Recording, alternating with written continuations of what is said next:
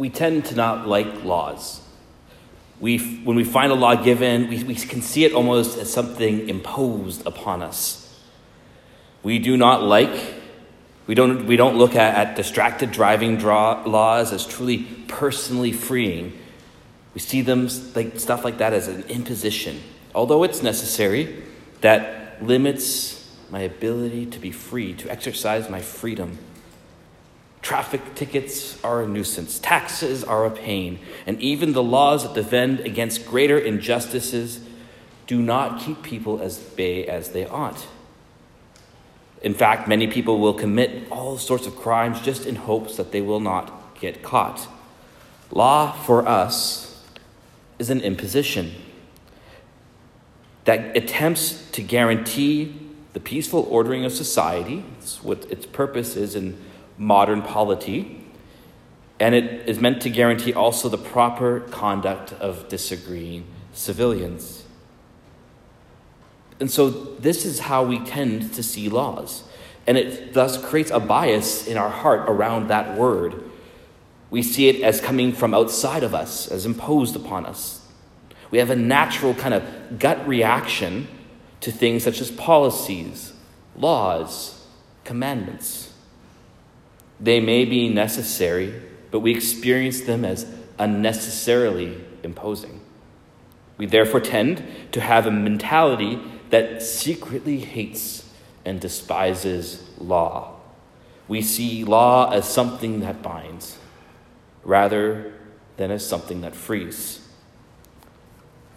This experience does not escape us as Christians either, as Catholic Christians especially.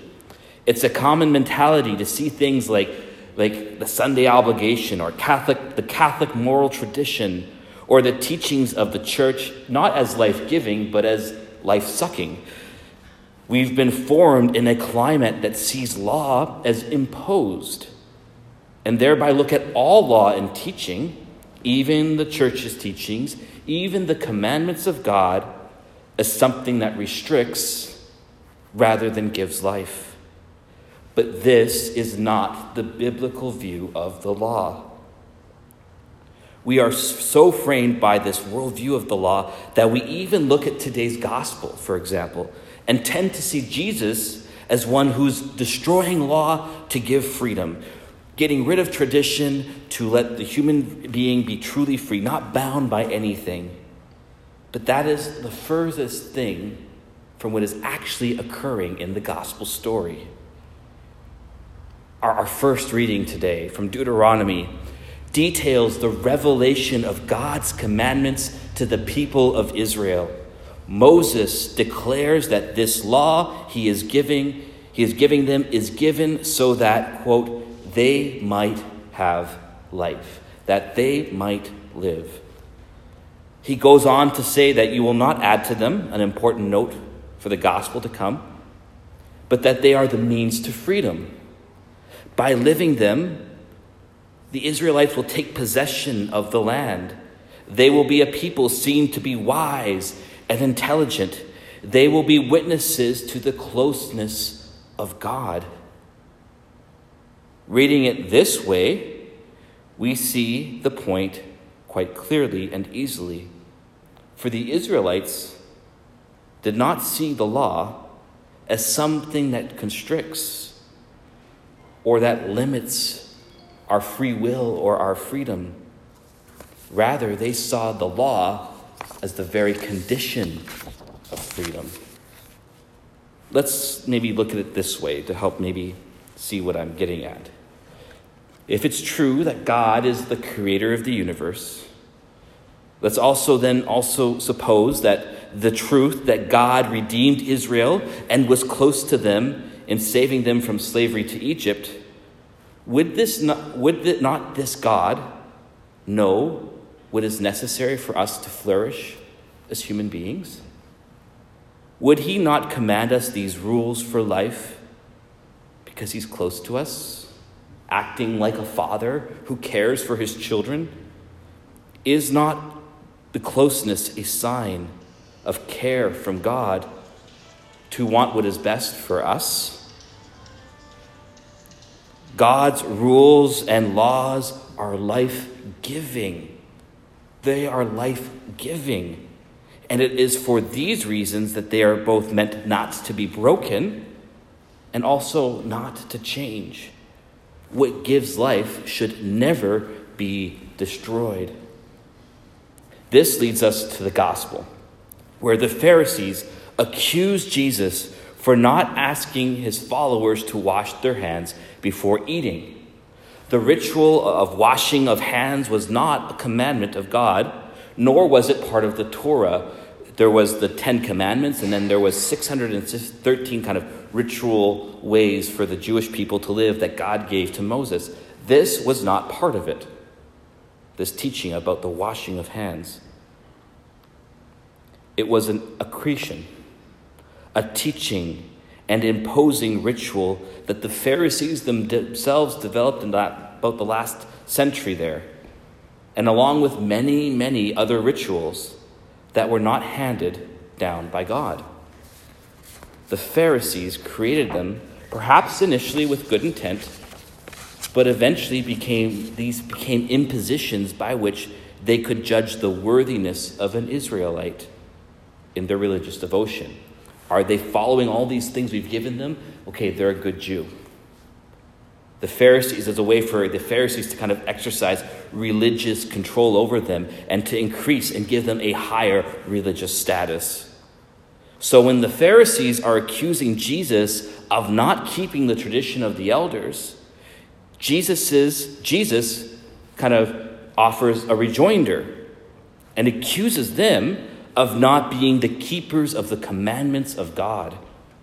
He's going after them with a twofold attack for allowing traditions that God did not give himself to become central and even overtake God's command, and also for not handing on the tradition of God's commandments. It's as if they said everything that God had revealed for the Pharisees was kind of almost put to the side in favor of these things. For Jesus, tradition's not a bad thing. There's many other places where he talks about it in a positive way. But tradition which obfuscates God's commands becomes lifeless and must die. The end of the gospel, then, leaves us with the core message that we need in the midst of this whole discussion. Jesus is attempting to recenter the Pharisees on the law as life-giving and internalized rather than imposed. They were these people who were imposing things that didn't have anything to do with the human heart. That there is something in the heart that becomes alive when it internalizes and lives out the commandments of God. This is what Jesus was trying to get across. God's commands give life. Recenter your life on them. This is why actually the end of the gospel, Jesus has the indictment against the human heart. Right? We hear that phrase, he goes in about all the different things that come out of the human heart. Because at the center of the human drama is both God's grace, which comes to us to give life, but there's also the reality of sin and destruction that we've been born into. God's commands come in as a grace to rescue us from the slavery that our hearts have to sin. In fact, over and over and over again within the whole of the Gospels, Jesus both reiterates the importance of God's law. Not a word of the law is to be destroyed. He himself makes himself the center of the law. And he also deepens the demands of the law. You have heard it said unto you, but I say to you. Every time Jesus says that, he takes a commandment that God gave and he goes deeper and gives even more to it. Because God's laws does not simply come from an outward observance. If I do X, Y, and Z, I'm going to get into heaven. It's not the way it works. God's law needs to change the heart. It needs to change us, to transform us. The heart, the human heart, is the battlefield upon which God wages his rescue mission for us. But as I stated at the beginning of the homily, our mentality is to want to oppose, demean, and even declare unimportant God's laws. We don't necessarily do that intentionally. It's not like we're malicious in that, but we have a gut reaction against the idea, oh wait, there's laws from God that I need to follow. There are prescriptions from the church I need to live. There's a moral and spiritual tradition that is required of me. This is not to say to suck the life out of you, it's to give life. It's medicine, not poison. But it's clear from our readings that Jesus has no intention of discounting the law. It's why he calls it to the attention of the minds and of the Pharisees. It's meant to be what we center our life around. So how do we change our mindset towards God's laws and teachings? How do we begin to see it as something not that's imposed, but something that frees and gives life and sets the heart aflame and on fire with God's love?